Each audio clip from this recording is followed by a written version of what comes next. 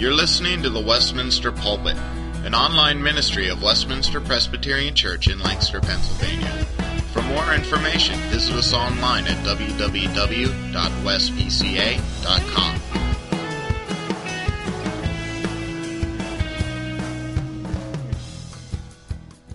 Chapter 4. We're nearing the end of this series, at least in the first letter of John, before we get into the final two and shorter letters. As I was preparing this message and thinking about the theme of love, I was reminded of a silly syllogism that was passed along in my youth group days. It went something like this: God is love. Love is blind. Stevie Wonder is blind. Stevie Wonder is, if you recall, you fill in the blank. Well, just as flawed as that silly logic is, on the other extreme, we see the brilliant logic of John, who establishes not once but twice this eternal truth that God is love, and begins to spell out the implications. If that is true, and if we've been loved by God, what does that mean for us as Christians to live a life of love and fellowship with God and with one another? Please follow as I read 1 John 4, verses 7 through the end of the chapter. Dear friends, let us love one another, for love comes from God. Everyone who loves has been born of God and knows God. Whoever does not love God does not know God, because God is love. This is how God showed his love among us. He sent his Son, his one and only Son, into the world, that we might live through him. This is love. Not that we loved God, but that he loved us and sent his Son as an atoning sacrifice for our sins. Dear friends, since God so loved us, we also ought to love one another. No one has ever seen God, but if we love one another, God lives in us, and his love is made perfect, made complete in us. We know that we live in him, and he in us, because he has given us his Spirit. And we have seen and testify that the Father has sent his Son to be the Savior of the world. If anyone acknowledges that Jesus is the Son of God, God lives in him, and he in God. And so we know and rely on the love God has for us. God is love. Whoever lives in love lives in God, and God in him.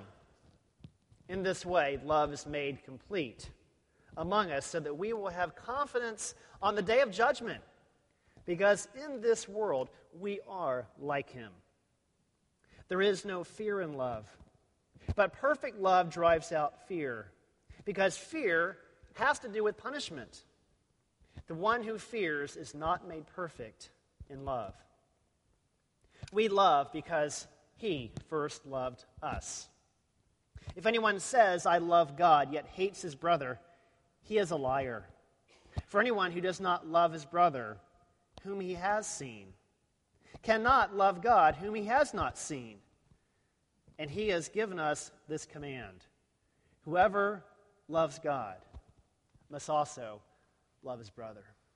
Let us pray. Father, we come to this text and we are amazed once again at the magnitude, the greatness, the richness of your love for us as expressed in the gospel of Jesus Christ. We also come to this text humbled by how weak, how meager, how far short we fall the standard of love.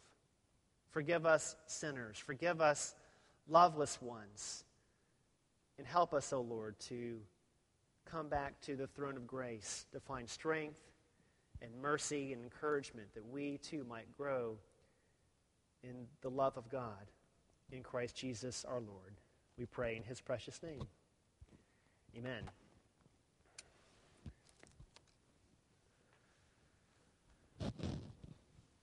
Begin this sermon reflecting upon my most important love relationship in this life, which would be with my wife, Stacy. Our relationship from the very beginning was a long-distance relationship. We met out of state on a mission project in South Carolina. She was from the north, Wisconsin. I was from Texas. We met during our college years, and we actually began our dating relationship as the project was ending, as we were going back home. And for the next year, we endured and maintained and grew a long-distance relationship. On the way up here this evening, Stacy and I were calculating how many times we actually saw each other over the course of that year. And we actually counted, I think it was no more than 10 times that we were actually physically together. And they were not short visits. These were like long weekend and week-long visits up north and down south.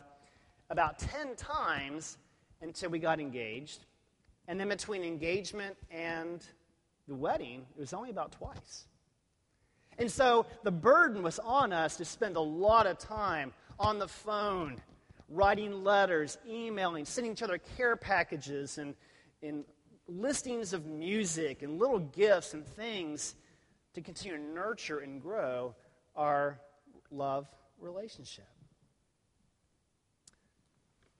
I was talking with my parents recently, and they informed me that they had recently, with their phone service, their cellular phone service, got what's called unlimited long distance. Many of you may have that service. In fact, that would have been a wonderful service had that been available back when Stacy and I were dating, to save much on our phone bill. In a long distance relationship, there's a need for maintaining the means of communication. And in an unlimited offer is a wonderful buy. And it speaks to us of the unlimited nature of God's love for us in Christ. 3 times in this text, John reminds us that God sent his Son to us, implying that there was great distance between us, that there was a great barrier to cross. And God, in his love, sent his Son a long way to come and be with us. This past week, I read a touching story in the newspaper. You may have saw it Tuesday or Wednesday. It was a story of an officer, a captain in the Army, serving in Iraq, and his wife giving birth to their 3rd child at Women and Babies Hospital. And thankfully, through some technology and through a service at the hospital, this captain, this young father, was able to be in the room during the delivery of their child. And through Skype, through internet technology, satellite technology, and the computer, he was able to be there. And there's that story of one of his older daughters touching the screen and crying out, "Daddy," as they were welcoming their new sister and new baby into the world. There's a couple who has to maintain a long-distance relationship with great intentionality, with tremendous intensity, so that they might maintain and grow in their love for one another. You and I cannot see God. We cannot hear God audibly, and we, in our weakness, are prone to forget God, to forget about his love for us. And consequently, we neglect and fail to love one another. And so as we come to this text, we need to be reminded about the great extent that the Father sent his Son over a long distance to teach us the nature of love that goes the distance. We come to verses 7 through 10, and I almost find in these verses kind of a revisiting of the matter I preached on 3 weeks ago from chapter 3, when we talked about what love is. And John, in his repetitious way, comes back to these themes over and over again. And what we find in verses 7 through 10 about the nature of love, we find here that in verses 7 through 9, that love is a matter of life. But also in verse 10, love is a matter of death. We read in verse 7, this command repeated over and over again by the apostle of love. Let us love one another, for love comes from God.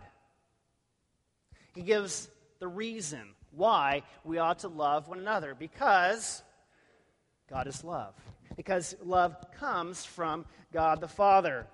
And he goes on to explain, to give us a reason why we should love, because everyone who loves has been born of God.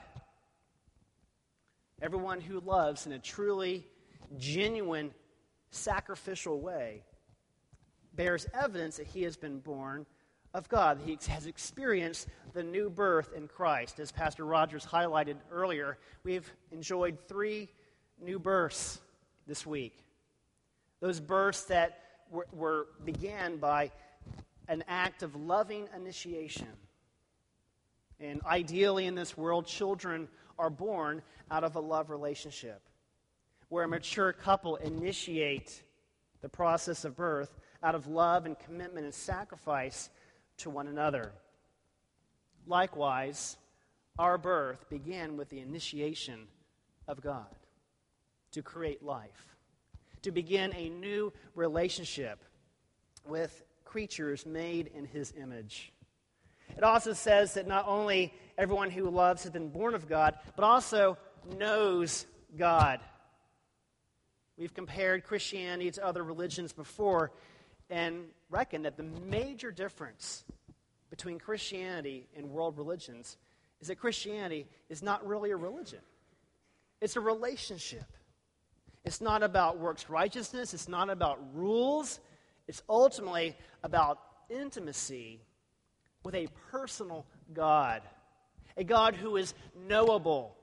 He is not aloof. He is not far separated from this world that we cannot know him or anything about him. No, he has come near to us that we may know him, even as he already knows us better than we know ourselves. To counter this evidence of one loving God, we get the counter evidence in verse 8, when John says that whoever does not love does not know God, because God is love. Claiming to know God but to fail in love is like claiming to know a foreigner but not knowing that person's language at all and being unable to communicate whatsoever. It's like claiming to have been born of parents whom you don't have any resemblance or likeness. There's a disconnect.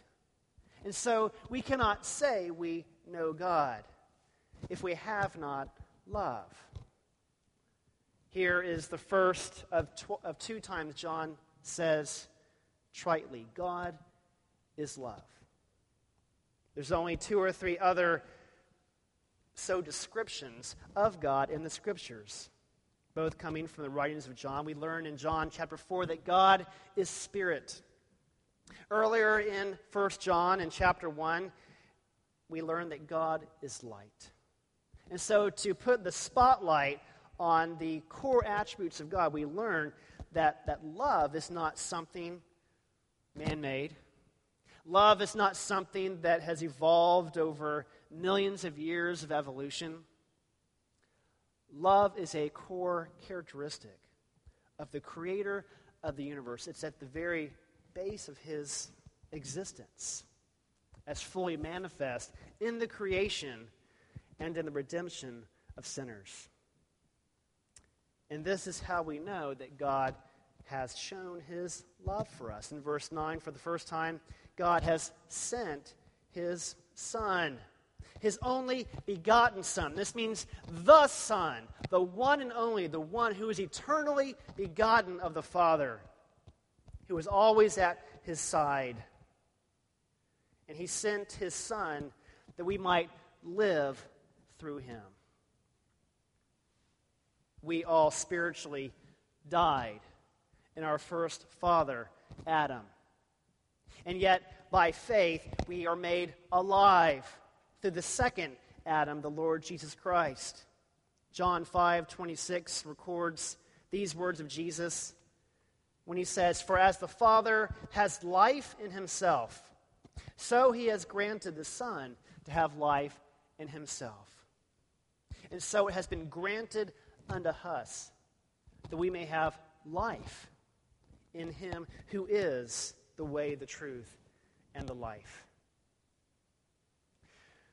Well, not only is love a matter of life, love is also a matter of death.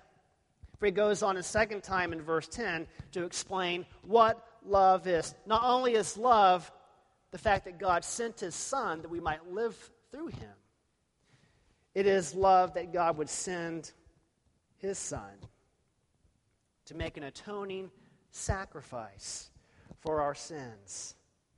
John here is elaborating on how it is that we know what love is. It's a blunt reminder, first, that we did not love God. It was not our request. It was not something we earned or merited. That God's initiation act was not in response to our love for him or our desire for him, but rather, we've been given life by the death of Jesus Christ. Jesus says in John 12, "Truly, truly, I say to you, unless a grain of wheat falls into the earth and dies, it remains alone. But if it dies, it bears much fruit." And so from the world of agriculture, we get this illustration to understand that life is born out of death. Jesus was sent as an atoning sacrifice, a propitiation for our sins, to come and die in our place. He is our substitute, the one whose death has satisfied the righteous requirements of God's law. That through his death, he has appeased the holy wrath of God to spare you and I from eternal punishment. Romans 3:25, Paul writes, "God presented him as a sacrifice of atonement through faith in his blood. He did this to demonstrate his justice, because in his forbearance he had left the sins committed beforehand unpunished." And so it was a matter of justice, something that God cannot sweep away. God cannot turn a blind eye towards our sin, but his justice required a perfect sacrifice. And it was his love and mercy that compelled him to take on the task himself, because you and I could not do it. And as we addressed before in this series on love, it was very common in the ancient world to think that love was something that you only gave to people who were worthy of love. This idea that God would send his Son to unworthy sinners, to ill-deserving sinners, was a completely radical new concept. God loved us, not because we loved him back, not because we were deserving of his love, but because God is love and sought to magnify his own glory by expressing his immeasurable love to guilty sinners. And so we come to this point with a summary of 3 truths about the love of God that would compel us to a life of brotherly love. First, that God is love, in verses 8 and 9. Secondly, because of God's love for us, expressed in sending his Son to give us life and to die in our place, verses 10 and 11. And thirdly, if we are to love one another, because God lives in us, and his love is made perfect in us. And so we come to verses 11 through 16, which I describe under the category of abiding in God's love. So we've already looked at the nature of God's love, revisited. Now we consider how it is that we abide in God's love. And I use that term because in these verses, the word abide, the verb that means remain, shows up 4 times in this text. It's the same term that Jesus uses in the "I am the vine, you are the branches" illustration of John 15. if we are to remain with God, if we are to abide with Him, if we are to fellowship with Him, we are to grow and be perfected in love. And so, verse 11, with the unflinching logic of the apostle, since God has loved us, so we must love one another. Love is our mark of authenticity. Love is what confirms our pedigree as legitimate children of God. You and I cannot return to a life of selfishness once we have seen the magnitude of God's love for us in Christ.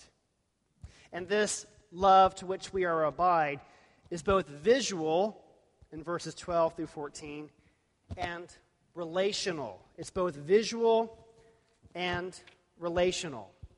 In verse 12, John simply reminds us that no one has ever seen God. Abraham saw a smoking fire pot passing between the torn carcasses of animals, symbolizing God's commitment to keep His covenant with His people, even if the people themselves should fail to keep that covenant. Moses saw a theophany of God's presence in a burning bush. It says in Exodus 24, I believe, that Moses and the elders were up on Mount Sinai eating and drinking in the presence of God. And later Moses would see the backside of the Lord's glory, but not the full manifestation of God's presence. The parents of Samson, the judge, were greatly terrified when they thought that they had seen God in the angel's visit, and yet did not die. You and I have not seen God. Unbelievers around us have not seen God. And yet it says here that when we love others, we demonstrate the reality of God's love that is in us. And since no one has seen God, we must give them the opportunity to see His love in us. And it's this love that can only be made perfect as we put it into practice. My son's baseball team is coming to the end of their season this week, and it's been a long season. It was a tough season. After about 9 losses, they finally had their first win on Saturday. But that win only came through hard work, through practice. And I've enjoyed watching my son grow and mature and gain confidence. And to go out there Saturday and pitch 4 innings straight and get 3 hits and begin to mature as a baseball player. As any athlete knows, as anybody in education or any type of training knows, you must practice to be perfect. How much practice do you give to love? Do you have a love coach? Do you have someone coaching you in love? Do you have a trainer who will spend the time to train you how to grow in love? If love is to be the shining characteristic of our lives, would it not make sense that we spend the time and the effort and energy to grow in perfecting our love? We spend so much time and money and energy on so many other things. How much of our time and energy do we spend on growing and perfecting our love? Verse 13 tells us that we know that we live in Him and that He lives in us because He has given us His Spirit. The Holy Spirit is another sign, another confirmation of our identity as believers. It's a stamp of God's approval that we belong to Him if we have the Holy Spirit in our lives. Verse 14, John goes on to say that he has seen, not just he, but we, meaning he and the apostolic company, have seen and testified that the Father has sent his Son to be the Savior of the world.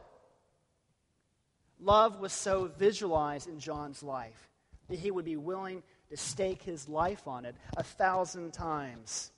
He says in chapter 1, verse 1, that which we have seen with our eyes, that we have heard, that our hands have touched, that which was made tangible to see and to touch and to smell. John was absolutely convinced that this was the Savior of the world, sent into the world for us. Jesus tells a great parable of the sending father. There's an owner of a vineyard who hires tenants to work the vineyard for him, and he goes off far away. And in time, the owner sends his servants to collect payment from these tenant farmers. And the tenant farmers turn wicked. And rather than make payments, they take those servants and they beat them. They take the next one and they stone him. And finally, they take another one and kill him and throw him out. Well, in a sign of great patience and perseverance, the owner of the vineyard chooses to send his son. Perhaps they will respect my son, he reasons. But when the tenant farmers see this son of the owner coming, they turn to one another in great glee. This is the heir. Let's kill him. So the vineyard may be ours. And they take him, they slay him, and they throw him out of the vineyard. Jesus, of course, is telling the story of the Bible, the story of the Old Testament, and the story that will be consummated in his own death, his rejection by God's own people, cast out of the vineyard. God so loved the world that he sent his Son and trusted him into the hands of enemies who took him and slew him, that we may have life in his name. Love is visual. Love is also relational. John says in verse 15, if anyone acknowledges that Jesus is the Son of God, God lives in him, and he in God. Those who acknowledge the lordship and the deity of Jesus Christ. Paul summarizes the same message in Romans chapter 10, that if you confess with your mouth Jesus is Lord and believe in your heart that God raised him from the dead, you will be saved. And friend, if you are searching for God, if you lack assurance of what it means to be a Christian, this is it right here. That you must acknowledge the lordship of Jesus Christ, that he is the King of kings and the Lord of lords, and you will bow to no other. And that you will humbly acknowledge him, not only your Lord, but your Savior, the one who died in your place. And if you believe that, you can have assurance of eternal life and to know this love that is beyond this world. He goes on in verse 16 to say that we know and we rely on the love that God has for us. This idea of relying, we're leaning upon God's love. It's not our own love that sustains us. It makes me think of an elderly couple who have been together for 50, 60 years. And they're kind of hobbling their way into church and kind of holding themselves up. And likewise, in my wife and I in our young marriage, I humbly recognize that I cannot do what I do without my wife. Nor can she carry out her responsibilities before God without me. We need one another. Love requires relationship. We rely and depend upon one another. And so, for the second time, John must remind us, God is love. And the one who lives in love is truly living in God. And it is God that lives in me. It's expressed in that holy love. As I mentioned before, Christianity is not a religion. Rather, it is a love relationship. I can think back to my days of my youth in infatuation with girls. And I would describe my pursuit of girls as chasing. I was a mere sprinter in love. I was not ready for long-distance running in love until I met my wife. It's not till you learn to go the distance that you are ready for a mature love relationship. And that's what God seeks in us. It's not just sprinters, but long-distance runners who can go the distance.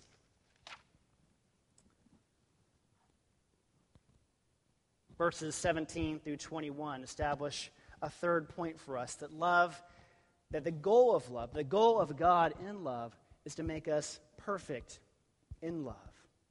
He says in verse 17 that this love is made complete, it is made perfect in us. Paul says something in Philippians 1:6 to the effect of, that work which God first began in you, he is confident that it will be carried on to completion, to perfection. So our goal is maturity. Our goal is growth unto perfection. And in this case, it is love. Why? In verse 17, so that we may be confident on the day of judgment. So that we can stand before our returning Savior without fear, without shame, it says here in verse 17.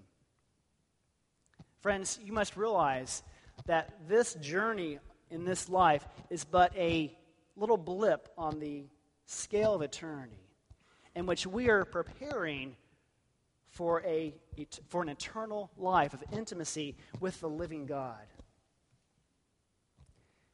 And what a radical disjunction is facing us if we are failing to grow and to be perfected in love. That which will be perfected in that great day. May we learn to grow and mature even in this life. I mentioned earlier that couple who are separated by many thousands of miles while the captain, the husband and father, is serving in Iraq.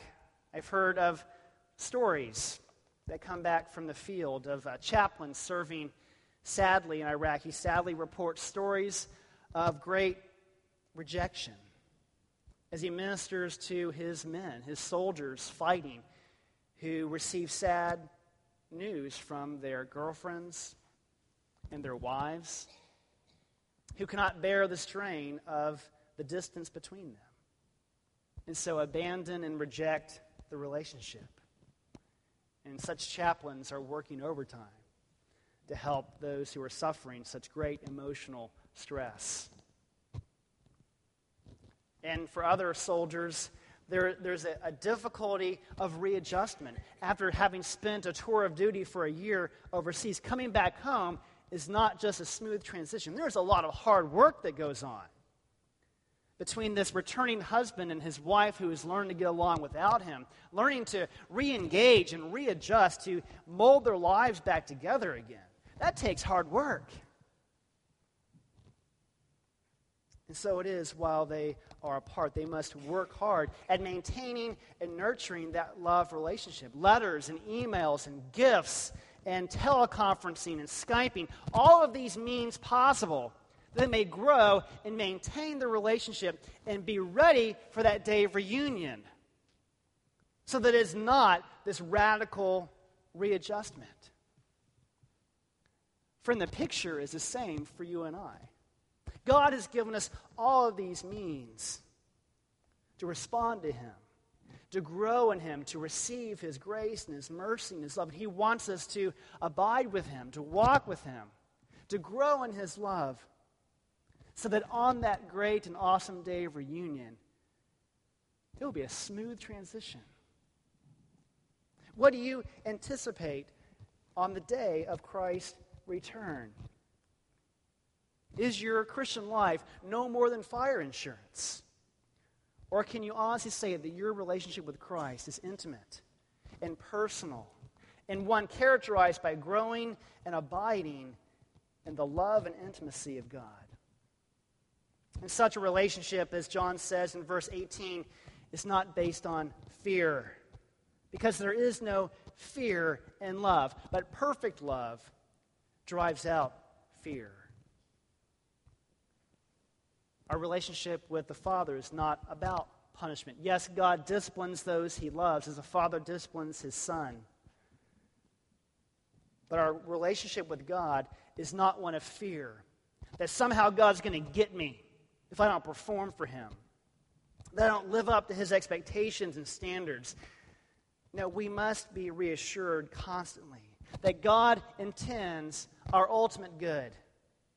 That everything in our life, all of our trials, all of our hardships, are by the will and the purpose of God to grow us, to make us perfect in love. Peter was driven by fear when he denied Christ 3 times before a servant girl. Peter was also driven by fear when he shrunk back from fellowship with the Gentiles when brothers came up from Jerusalem to Antioch.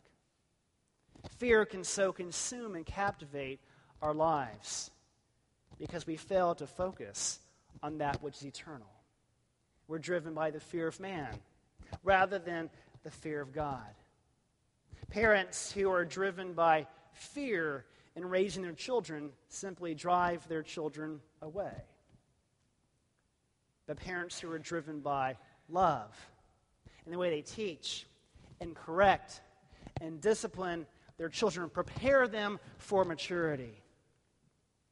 And so it's been instilled in parents the same principle, to raise their children not out of fear, but out of love.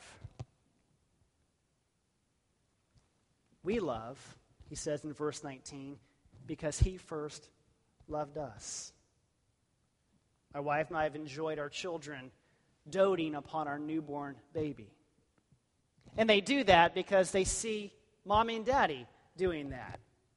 And it's beautiful when love becomes an affectionate thing, a spontaneous expression of love and devotion and affection upon a newborn child that thrives when well loved in a caring home. We love because God first loved us. And so in the final verses, John must correct this notion that anyone can say, I love God, and yet hates his brother. Such a person is a liar. It's a contradiction in terms to claim some false piety, and yet a life manifested by hatred towards brothers and sisters in Christ. Children cannot hate one of their siblings, and yet be faithful in loving their parents. Love for mom and dad is manifest in love for one another. I mentioned the last time we approached this text 3 weeks ago that the elder brother in the famous prodigal son story failed to love his father because he failed to love his little brother. He betrays his hatred of the father, characterized by his resentment towards the prodigal. And so, in many ways, the elder brother was just as lost as the little brother. Friends, we have an elder brother in Jesus Christ who did not resent us when we went astray. He did not leave us in the pigsty to wallow around in the muck and the mire.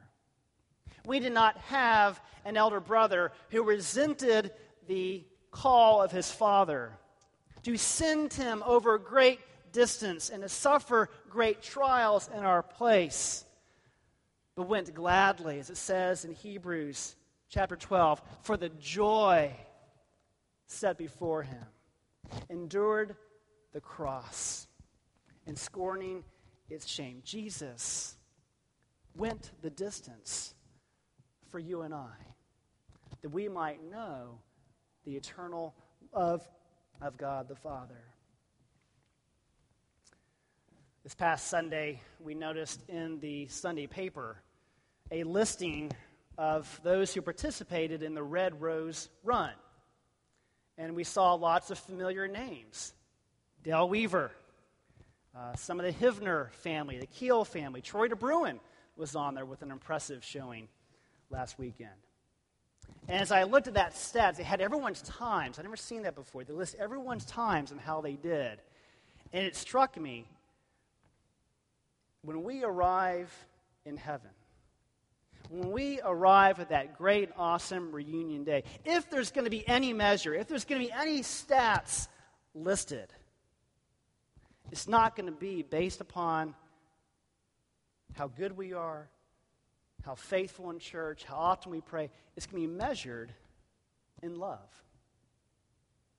There was a Broadway musical put out a good 10, 15 years ago called Rent. And in that very secular, in many ways immoral show, there's a song that asks the question, how do you measure a year?